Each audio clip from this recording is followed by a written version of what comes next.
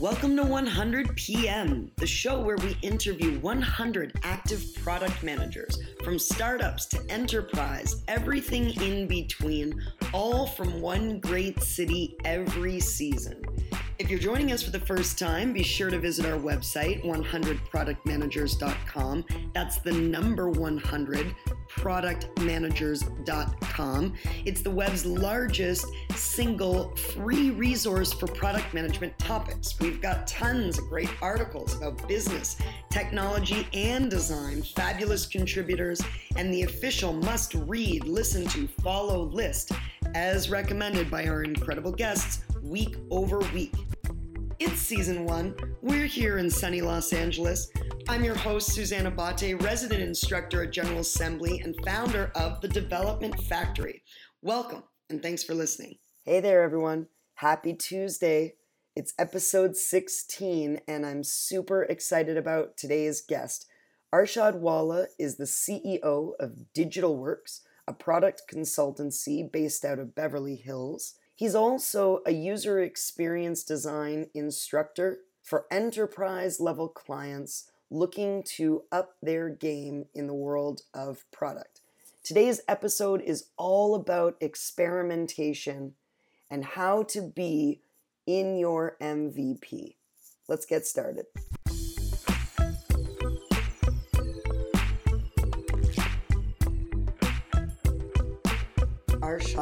Arshad Walla. Hello. CEO DigitalWorks. Yeah. This is the story of you. Oh. You didn't know that's why we were here? Story of me. Cool. The story of me. No. Let's go back. Let's. I'm an expert on me. We can talk about me. Right. So you're the expert of you. Let's work backwards. Sure. How long has DigitalWorks been around? DigitalWorks has been in formation, I'd say about 4 years, but in the making for the last 11 years. What is it?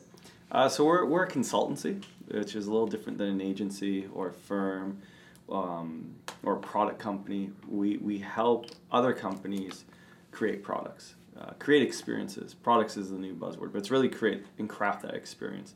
So it's the experience of using the utility, which could be a product or a service. It's the experience of designing and maintaining and scaling that service, that utility. And then it's that sort of leave behind visceral feeling that people have. That how people brag about it, how people evangelize your brand. So it's sort of the consulting of crafting those 3 layers that we define as experience. One of the things that's been my experience at the Development Factory, and we do a lot of similar work, right, is that question of going outside to a group like DigitalWorks, a sort of a team of experts in the realm of product, versus kind of insourcing and developing from within. And I'm not talking just, of course, about engineering. I'm talking about everything. What do you think is the benefit to somebody sitting around saying, I want to create a great experience, I'm going to go and bolt onto a team? So there's that great saying, which is like outside in looking or outside in thinking. And I think that the biggest differentiator of us being a consultancy, not an agency, is that an agency would produce that work. So that's where a product company or a company says, oh, we're going to this agency, let's have them help us out. We come to you, right? So we believe in the same team and we integrate within your company. So we're not an outsider. We come in and we look at the resources that company has and we work with them. So we're facilitating, right? So we come in with a process. We come in with a neutral point of view, or we come in with a view that we're not the same pressures and stress, right? So if you're looking at an internal team and you want them to be innovative, well, your product person has some revenue goals and stresses on that. The designer and engineering have their own personal goals and department goals. So us coming in as the outsider sort of says, okay, great, let's put those aside, let's band together as this new blended team, and let's go execute. So really the biggest value we drive is that we have a process that is not contingent on other sort of priorities that distract from creating the proper experience. It sounds like a lot of the clients that you work with are established companies then. What is that moment that happens internally where an existing company says, I think we need help? Where do they realize that? Do they realize that on their own? More and more. And it's actually, so there's an interesting shift where you go back when we first started about 5 years, it was a very hard sell. And really it came from us helping with startup companies. So it's interesting. With startups, you have a CEO and they have a vision, but they have no revenue, no customers. So that's where product market fit comes in very importantly, because if you don't see that sort of gap and opportunity to go close, then you don't have any, you will never survive your startup phase. So we learned activities and techniques to validate that, to lower the risks and to understand the assumptions on how big they were. So using those same techniques, we would sell those as insight drivers to the enterprise, right? So enterprises would be launching products and be like, wait, why is it not working? Or how come it wasn't exactly what we expected? And there's a lot of things that get covered up with a lot of marketing dollars. So you can buy ads and PR, and that will do wonders, but you still, that has a short-term effect because then your drop-off comes back because there's no core value. So then the question is, like, how do we provide value or understand value sooner? It was the same activity, same techniques, just different medium, different scale. So that was the sell, and the sell was hard, but you had companies that were leaders in that space who wanted to. So we worked with the redesign of Disney. They hired Frog to do this grand conceptual vision. Then they had their internal team start to build it, and then we came in and said, like, let's start testing every 2 weeks. And like, well, what are we going to test? I said, it doesn't matter. Every 2 weeks we're going to commit to a test. And then that just changed the tone where we didn't know what we were, but we instilled that process. So every 2 weeks we'd have something, we'd test it, we'd learn about it. We realized that people were mostly buying, it's interesting, in Florida people buy multi-day tickets. In California they buy single-day tickets. Can't have the same interface for both, so we designed 2 different variances, and now you launch geographically specific interfaces. What's happened is that transitions happen where now everyone needs a UX UI. So we don't have to do the sell. People know us, oh, we do UX UI, let's get them in, but they don't understand why. So the difference now is that from us and other agencies, that other agencies might sell an academic process, or they're trying to still establish themselves in what value they derive. And so it's very sort of tools focused. What we've realized is that tools are 50% of the value. You also need mindset. So we come in and we have a conversation, we get an understanding, and we immediately sort of connect with our sponsors or stakeholders saying, I got to get a sense, is this how things are operating? And it's not yielding good results. And they're like, yeah, exactly. I said, great, you know what, we have to change the way you think. There's that classic little A agile versus big A agile. There's doing agile and then being agile. And it's funny, I had someone who was a client who's like, Arshad, look at our backlog. We're being agile and we're going through. And then I noticed the backlog had 300 tickets in it. and about an hour into it, I said, hey, can we stop? I got a question. I said, we're talking about agile and you guys have this great Jira board. 300 tickets, just that in a vacuum doesn't seem agile to me. Like, what are you talking about? I said, well, if you're supposed to react to change and be reactive, how could you have estimated so much work? How can you plan that? That's like me saying I'm planning out 12 months in advance. So they were all looking, I was like, so what do you guys say? I'd say just delete it. I said, sort it by freshness. If it hasn't been sort of tagged in the last 90 days, delete it.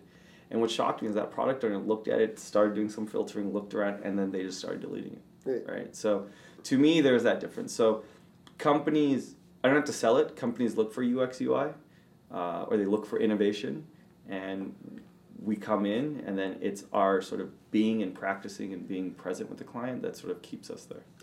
That story of the backlog reminds me a little bit about the book Getting Real, 37 Signals, right. When they talked about when they launched Basecamp, as you know, the people would submit, here's a great idea, love the product, here's, a dozen great ideas of features, and they'd be like, thank you so much, delete, delete, delete. They weren't tucking away all of that feedback for a someday, and it's that there is that sort of reckless abandon or that willingness to pivot that comes from not caring. It's like life, right? Yeah. The more we bog ourselves down, we get married, we have kids, we have this home, we have this job, we have these things, it becomes harder and harder to make a change, even if we think a change is right. So we keep going down a path. Yeah. Well, it's funny where there's so many parallels from just doing and being. But yeah, that's an example of like using a tool but not having that mindset there. And it's interesting, I joke, but my wife also being in the product industry, I say she gives me a retrospective every week. So that's really why couples go to therapy, right? Like we don't go to therapy because she gives it to me. Every week she says, these are the things you did really well, please continue doing that. And these are the things you didn't do so well. figure out why you didn't do them so well, right? So I get a Delta Plus every Saturday. So she's a better product manager She's than you, way like. better product manager than I am. That is funny. I mean, I've certainly seen ways to apply Agile into other disciplines, but I haven't really thought about incorporating it into couples. So this is good. This is good. I guess I can't take it now that we're on the air. This is going to be yours. So talk to me a little bit about. So you described this as the experimentation, right? In product, we talk about this the number one most misused term, minimum viable product. Mm-hmm. Everybody has just come to think that it means put a shitty product in market, or put a product in market with a few features. Right. But the MVP, as it was sort of originally defined, is about experimentation. Mm-hmm. It's what's the least amount I can do to learn the most amount about something. Right. And it sounds like from what you were describing that was a lot of what you were bringing at DigitalWorks, certainly to your startup clients, is saying they're coming to you and going, how much to build this big vision? And you're saying, we'll take 10% of that and try to prove or disprove if any of the things you think are right or are wrong. Right. So can you share with us like a couple, do you have a couple memorable experiments that you guys conducted that you could... I can talk a little bit more in general just about sort of my passion for having an MVP focus. And I can give some examples. And the examples are true for our startups or to our enterprise. But I think before the MVP, it actually goes back to sort of Steve Blank's sort of like, understanding your customer. And I think that you need to understand your customer before you get to MVP. And I think that's sort of nice, like product as MVP, customer is sort of the UX of this discussion and that. But what I tell anyone, mostly our startups, is that show me 5 potential customers. If you can't rally 5 potential customers, forget what product you're going to build. And they're like, no, but we just need you to build it. I said, great, imagine I built it. Now what are your customers going to say? How are you going to convince them? How are you going to tell them the value of it? And that's where things get hard. Because then I find out that the people they've been talking to is like their cousin and their mom. And my mom loves everything of mine, right? So find 5 actual customers, potential customers, to just talk to you for 10 minutes about this. If you couldn't find that, then the problem's not real for them, right? So let's say you've overcome that hurdle. You've talked to 5 potential users, consumers of your experience, and they want to have this discussion with you. Then it comes into this like MVP, and I've heard this many times. This is our MVP, and then this is version 1. Or this is our MVP, and this is version 2, version 3, version 4. And I say, you guys have to understand, you are always in MVP. Because MVP means minimum, which means the least amount of work. Viable means, how do I maximize the value? And what's that product solution look like? So I would never want to say, and I've heard most viable product, like, and very, like MVV, so minimum, there's all of these variances, but what I'd say is, why would you ever want to do more work than necessary for the same value outcome, right? So for me, that just means working smart and then working hard. Not working hard and trying to get all the bells and whistles. So I think that's a mindset where it's MVP, and then it's MVP, and then it's MVP, and you should always be in your MVP. And so that gives you an interesting scope of what do you consider part of your MVP. So if you look at companies like Apple, they put design and form and aesthetics as part of the product. And that's part of the allure and the culture that's around it. So those characteristics need to be defined in their definition of an MVP. So I help companies, and they say, oh, we're building MVP, but the design looks like crap. And I say, think about the company you're in. And this is mostly for our enterprise companies. And I say, where in your organization does design have its importance? Where do people value it? And if your company from the top or from its DNA does not value design, stop trying to make this an Apple from the bottoms up. Maybe you should find another company to work for. Maybe you go work for Apple, right, if you hold it so true. So when it comes to experiments, it's interesting. People get surprised on what I define an MVP, but my MVP is a survey, is a simple poll. So we're in an audience and we're talking with this client, and then we went out to Starbucks, and I just started asking people. I said, would you use this? Would you use this? Would you use this? And it was a very simple test where only 1 out of 9 people said yes. I said, that was your MVP right there. We are presenting the wrong value prop. So we went through a whole value prop exercise, and then what we did is that I bought some Google AdWords. And they're like, what are you doing? I said, we're just testing these values. I said, if people do a search and you presented the solution in the appropriate way, they should click it. They're like, but where's it going to go? I said, doesn't matter. So then they clicked it and it went to a 404 page. I said, that's fine. We don't need to build a wet landing page. We just need to see if people would click. We went through about 50 value props, and shocked me. This is where I get really excited, is that people started clicking on one of them. It's like, if you ask me personally, it's a stupid idea. No one's going to do it. But wait, there's an audience that's clicking on that one value prop. And what's interesting is we went through so many versions that there's a suite of offerings this product did. It was only one of the 5 core features people were clicking on. And that was an insight to this company. So then I said, okay, let's go write some more. So we wrote multiple variants. People were clicking on all of them. I said, now it's time to build a landing page. Went to Fiverr, I know it's Fiverr, supposed to be $5, but $5 more for next day, $5 more for response, so it was like $15 still. $15 for a landing page, and on the landing page we had a sign up form. I said, now the test is, will people give? Yeah, I mean, it's fascinating to hear you speak about it because, I teach this topic and I see the lights go off when we get to this idea of MVP and when I share some of these simple types of experiments, especially ones where it's like, just run an ad and see if you can get it. If you can't even get people to your page, don't worry about everything else, please, honestly. And, it is, I certainly wish that I knew more about what I know now in the early days of doing it. We wouldn't be here. I would be on my yacht. You wouldn't know me, with all due respect. Yeah. So, I mean, it's incredible how much you can actually learn, but part of it is being open to hearing. Yeah. So this is the other thing, we talk about, you brought up Steve Blank, customer development. Sometimes people mistake the idea of going to customers and talking to them with talking at them, where they've got a very clear idea about what they want to hear, and then they structure a set of questions that allows them to hear back exactly what they want, and then there's been no actual learning. And I'm curious, because part of what you do is kind of kill the hopes and dreams of would-be entrepreneurs and existing companies, because they're coming to you a little bit from that place of, this is the best thing. And you're coming at it from the place of, let's see. And then surely there have been many circumstances like the one you described where the results prove unfavorably that you have either the wrong value proposition or the wrong customer segment. How do you take their hand gently and take them beyond that dismay? Well, I think there's a bit of charm that comes into that, right? And I think that's a differentiator between us and other agencies, is that this is where UX designers get the bad rep of like, oh, they're the no people, right? They're the people who want to slow the process down. They're the ones who want to do research. Because to your point, if everyone just listened to UX designers, we'd all be on yachts right now, right? It is, yes, that's the correct way of doing it, right? Yes, you've got this CEO or new startup, you've got this brilliant vision, and of course you're right, but let's go validate that with your research. No one likes to hear their ideas now. And that's sort of like in the improv world, that's the no but versus the yes and. So my style is like, yeah, totally, that's awesome. How much money you got? Cool, you got money to build all of it? Let's go build all of it. Great. Can we start with one of them? Right? And so it's the continuous yes, and then we get focused on one, and let's go try it out. And what I show is that I'm a guy who, I love sciences and ran experiments and still run experiments, is that I show people like, this is just an activity or a series of activities we're going to go through.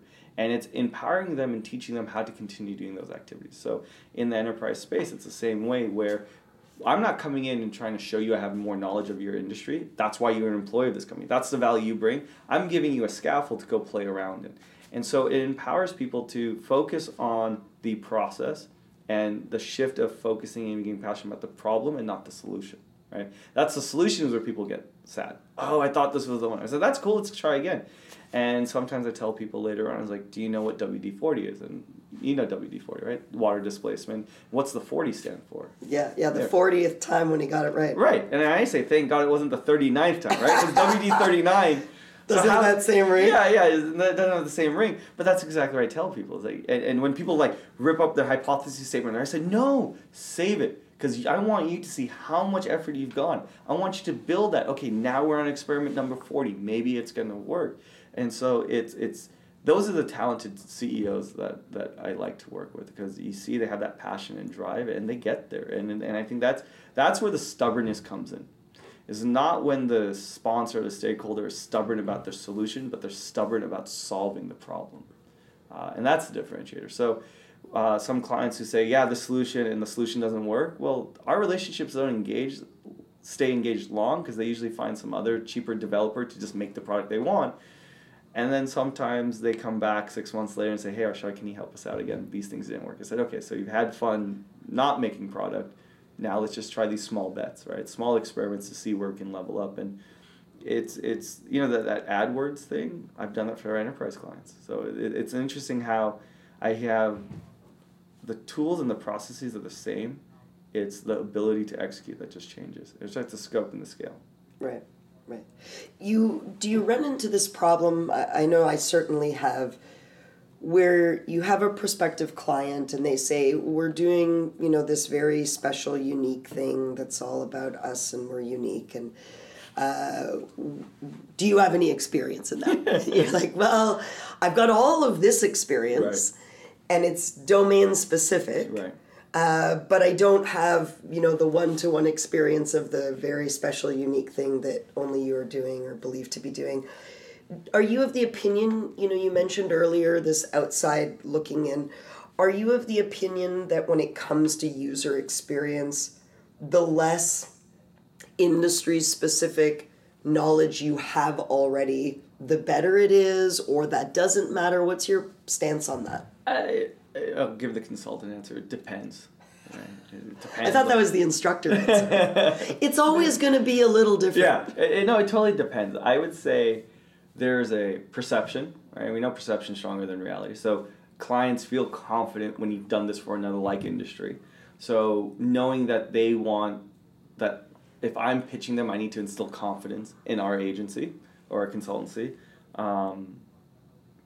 So I think that's one. That's where the relevance comes in. I think, two, the concern is that when you become focused, because I know there's a great dev shop in New York and they only do Android and they're Android experts and Google swears by them. And the challenge is that they've gone so much sort of focus that they have a lot of bias now. They've lost that sort of competitive spirit and they believe the entire world is powered by Android devices, right? So their solutions are very prescribed by this sort of textbook vacuum design guide, and it has lost that sort of connection with like, well, what people use other devices than Android. What are the learnings from there?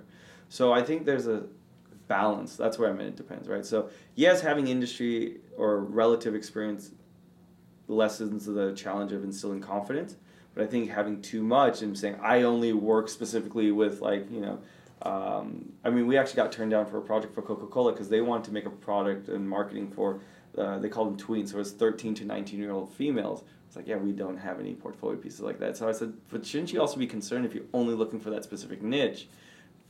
Those girls are going to become older and girls are younger turning into 13, right? So you're kind of missing those gaps. So I think that's why I say I give the depends answer. I think it's a balance. I think being way too industry specific is a danger. I think having no industry specific in pitching a company, I would say you just need to be committed to persevere. Like, don't give up and be like, oh, well, this wasn't my forte, and so I'm giving up, right? So, one of the luxuries we have as consultants, as hired hit people, is you're always getting to touch something new. So you certainly build up a big portfolio of new and different. Do you, and you've been with DigitalWorks now, you said it's been 5 years, right? So do you ever have moments where you long for a home, where you think, oh, I just wouldn't mind being part of something and taking it from, inception to rapid growth to maturity to decline? So tell me of this question. So I've had some close friends ask me, it's like, how come you haven't had your own startup? And I see it the same way, where I see there's people fall into 3 types of modes. And they can cross, but usually people will explore in 2 and then they'll end up in 1. And the 3 roles I sort of see is that you can be a technician, so a crafts person, a designer, developer. You can be a manager, so that's resourcing and operations.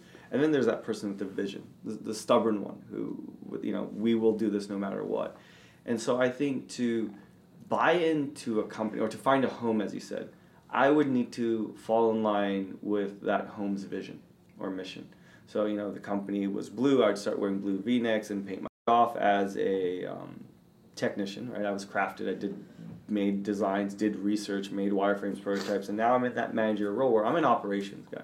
So you give me an idea, and I will run my activities and process through, and I'll validate that, and I can then actually figure out how to assemble the team to then go do the work, right? So me longing to have a home, no. My excitement and passion is I have a process, I have a technique. I want to run that as many times as I can in as many diverse areas as I can, right? So the goal for me, the home for me, is having my process rendered in the broadest diverse environments I can. But I think that's the answer to that, where I don't see myself having a startup just because I don't ever see me getting so passionate about one product vision. And it's even more of a stretch for me to join a company because I've got a lot of strong opinions where, again, I'd have to be the CEO, and so that's doing a startup where I don't see myself doing that either. You're passionate about process. Right, operations. Yeah. Right, like making it happen. Like I love, and I think that's the mindset that I'm good at helping people coach them into. Saying we are here to build for speed. We have to get it out there as fast as possible. Just talking about MVP, I remember there was a company where there was a new application. We had users sign up, and there were all these tickets for deactivating the account, so deleting the credit card. And I said, look, we have 0 customers, 0 revenue. Why are we bothering about deactivating? They're like, well, legal won't approve it. I said, well, don't even tell legal because we don't have this thing launched. So it's about, like, are we building for speed or are we building for scale? Where it's very different conversations, right? And when I say for scale, we have to understand that what you build from your 0 to 5 customers is different from 5 to 10, 10 to 100, 100 to 1,000, 1,000 to 100,000. You know, it's sort of like I'm not driving the first car I had, not living in the same, little studio apartment I first had. I had to get a bigger apartment, got married, got a bigger apartment. Now we're about to have kids, have to get a house, right? So your technology needs to scale and evolve in that sense too. So building for speed, building for scale, those are the things that I find passionate about, helping other people with their ideas for.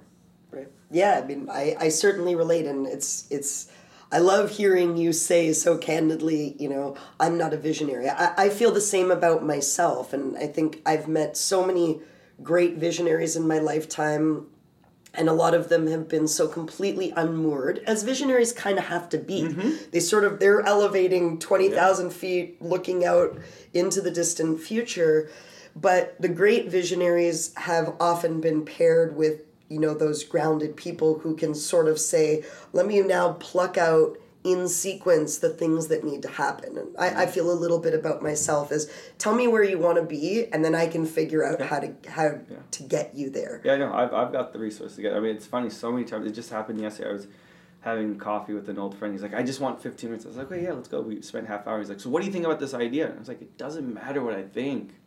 Because honestly, if you want my 2 cents, I think it's stupid. But I've told everything is stupid.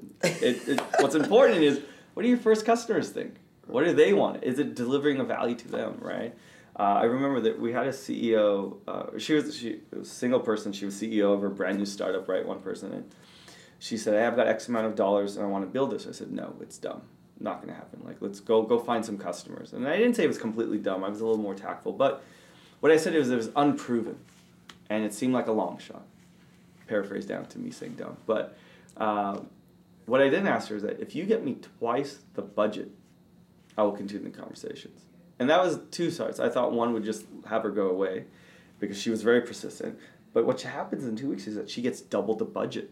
I said, oh my gosh. I said, do you know why I asked double budget? She's like, so we can build more features. I said, no. We build the same amount of features. But when we fail, I know that we can still go a complete second cycle. So she was like, cool, let's do it. And then after all these like heavy moments where I kept telling you, you're wrong, let's test it. She said, why are you so pessimistic? Like, she's like, you're just squeezing the jam out of my donut. I said, no, you're the CEO. You keep that passion. And if you're still passionate after all the doubt I put in you, this is going to be awesome. And so we got that relationship. She understood that she's up there blue skying and I'm here trying to get down. You buy those custom font licenses. And so it expires after 200,000 impressions. And she was very concerned. She's like, wait, so at next 200,000, we have to buy another license? I said, yeah. She's like, I was like, first of all, do you understand how many impressions we have to have for 200,000 views? She's like, yeah, but we're going to scale this company. I said, you keep thinking that. When that happens, let's talk about it. Right now, can we go with this? And she was like, okay, for now, right? So. And when you have that problem, that means you also have 200,000 people hitting your page. It's not the same problem anymore. That's exactly it. But she had that vision, right? It's going to be used by everyone. 200,000 is not enough. And I'm just like, we've got 0. Let's wait till we get there. And it was this great, healthy dynamic where she was heads in the cloud. And she gets all credit for it. Because all I did was my activities. And the moment there was something that proved incorrect, she came up with another one. She came up with another one. And honestly, I don't have that drive. Like if I try an idea and it sucks, I give up, I'll go do something else. She kept trying. So that is a characteristic of someone being visionary, right? I'll keep trying as long as you pay me, right? Like that's where I needed twice X the budget. So I knew we had runway to keep running the experiments. That's the pragmatism of process. Right. It's not just about the check. It's like, yeah. No, resources to do this, right?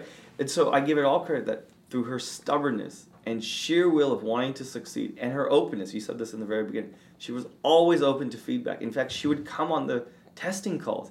She was like, oh my God, I can't believe they said it that way. We should do this and this and this. And so she got the process. And she had then a team that ran the process. And the team respected her as the crazy one with these big ideas that drove them, right? That's the aspiration. That's where we want to go.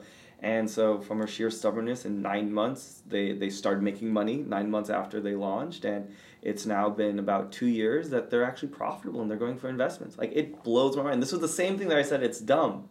I still think it's dumb because I don't understand why the market can't derive the services elsewhere. But clearly, they're okay paying that premium.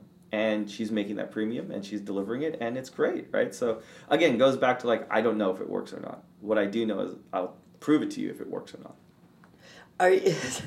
As the self-proclaimed pessimist, are there any products in your life right now that actually get you excited, where you think this brand has been able to create value for me, and here's how? So I'm sure a lot of people say this, but I think Uber, just from so many angles.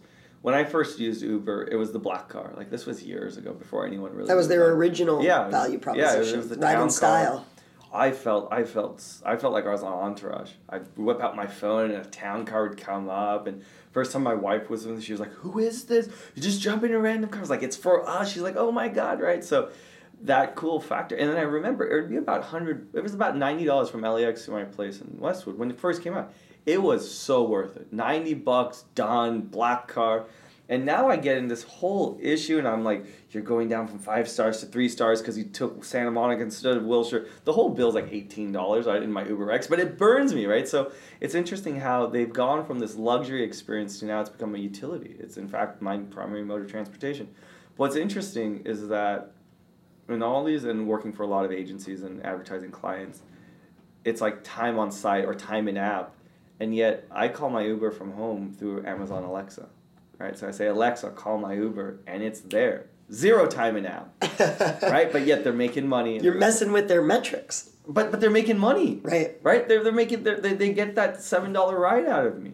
So it's amazing how in a world where everyone's concerned about eyeballs, Uber built a genuine business that delivers value and derives revenue for them, right? So that it just marvels me how their whole value prop is open the app, push a button, close the app. Like, you talk about one-click shopping on Amazon, which was brilliant, and it gave me, I had to eventually remove my credit card because I was shopping way too much on one-click. That one-click was addicting. That was a great product. You have any dash buttons lying around? No, my wife doesn't. I don't even get close to it. I just push them all the time. But Uber did the one-tap app. Open the app, tap the app, close the app, get in your car, right?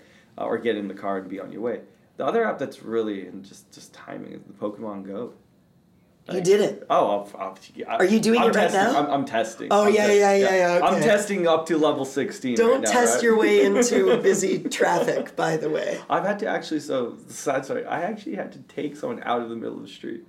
I saw this kid, he was probably like in high school, he was in the middle of the street, and I like tapped him on the shoulder, like, "Hey dude, like, get out of the middle of the street. Like, you can still catch it from the sidewalk." But I think what's interesting is I went to 3rd Street Promenade this weekend. It blew my mind. I felt like I was in the Truman Show, and like I did not know what was going on because every single couple, everyone was glued on the phone playing the same product. That is creepy. How the heck has that ever happened? The entire 3rd Street, everyone was on these phones. I saw old grandmas on these phones playing Pokemon Go, and I'm just sitting here saying this is very bizarre. I Clearly think we didn't get the memo. I think Pokemon Go is actually an elaborate ruse by the Chiropractic Society to get us to start holding our phones 15 degrees more in front of our face because, for the last few years, you've got people say the number one criticism of Pokemon Go is, look at all of these zombies walking around with their phones like that. I said, it's actually better than the zombies we've been for the last 5 years walking around face down on the ground, but... Well, just walk. Fascinating. Right? Yeah. So there's this whole thing like, VR, AR, and I'm sure I might rub people the wrong way, but VR I don't understand. And I know there's a great saying. That's because we're old, by the way. That's probably it. But what's interesting, there's this saying, there's two types of people with VR. People who've tried it and get it, and people who haven't tried it. I mean, I've tried VR. I still don't understand, going into an immersive world. But AR, I 100% get, right? So AR is brilliant, where...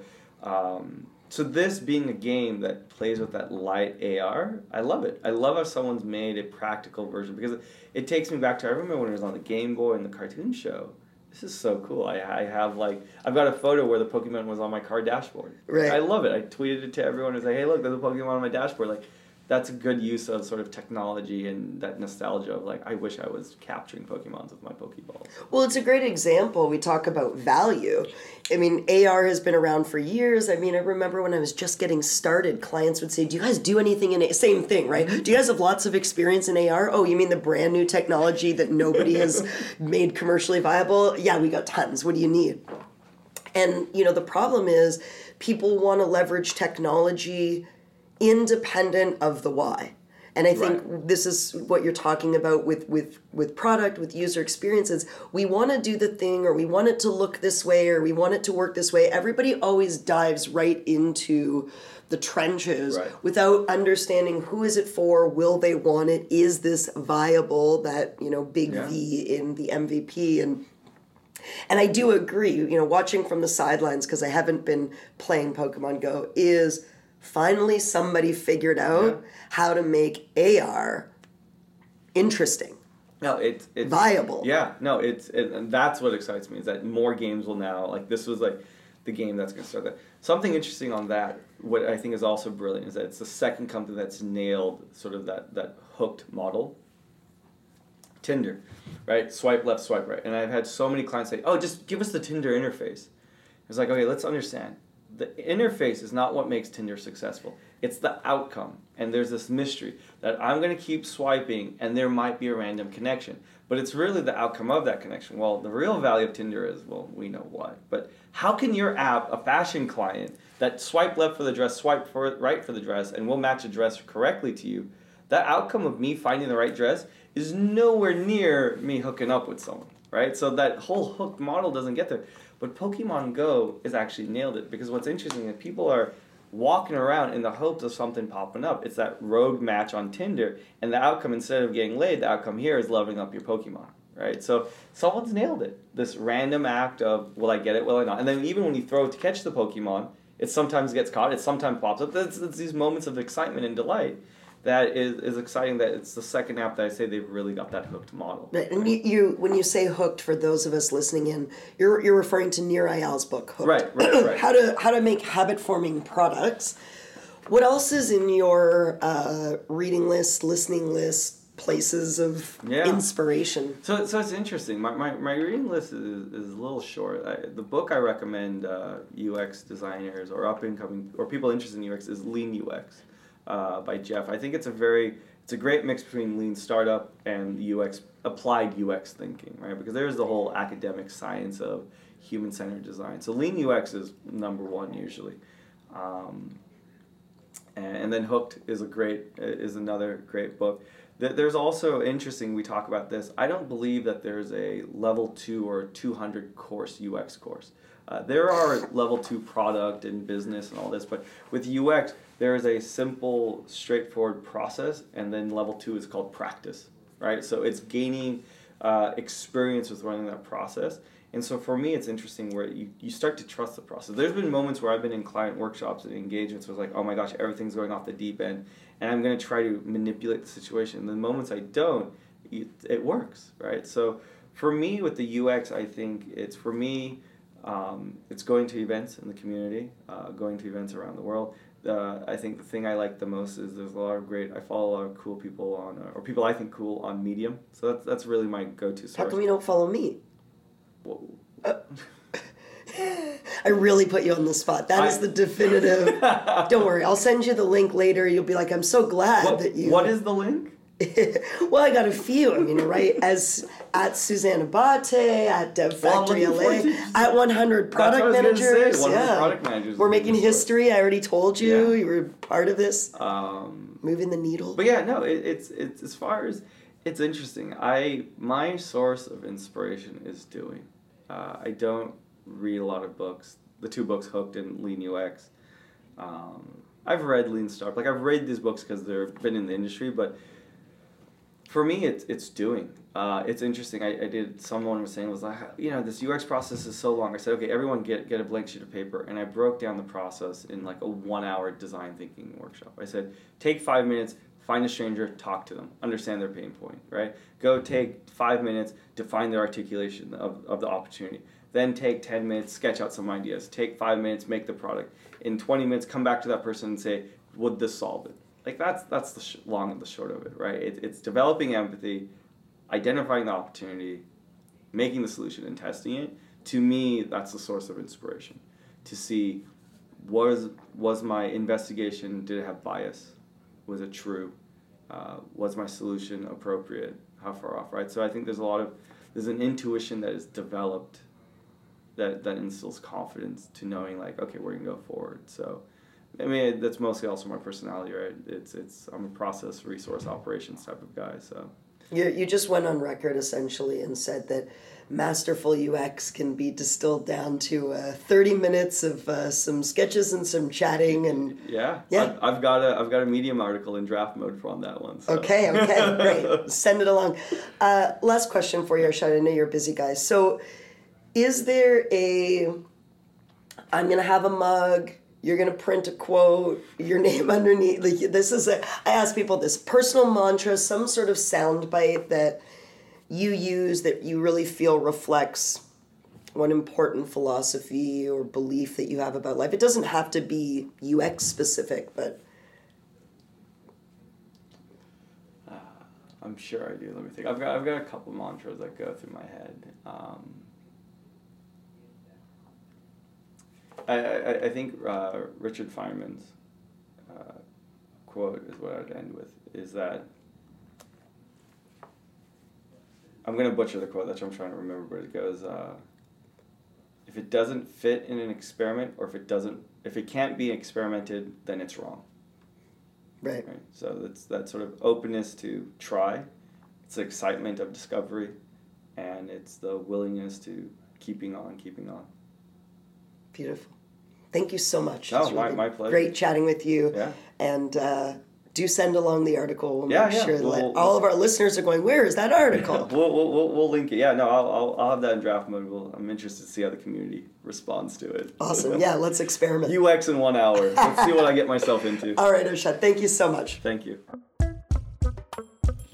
You're listening to 100 PM, the official podcast for 100productmanagers.com. If you haven't been to our site, please check it out. We have so many great resources for anybody looking to learn more about product management or starting a technology business. I'm your host, Suzanne Abate. Join me here. We've got a new conversation every Tuesday. We'll see you next time.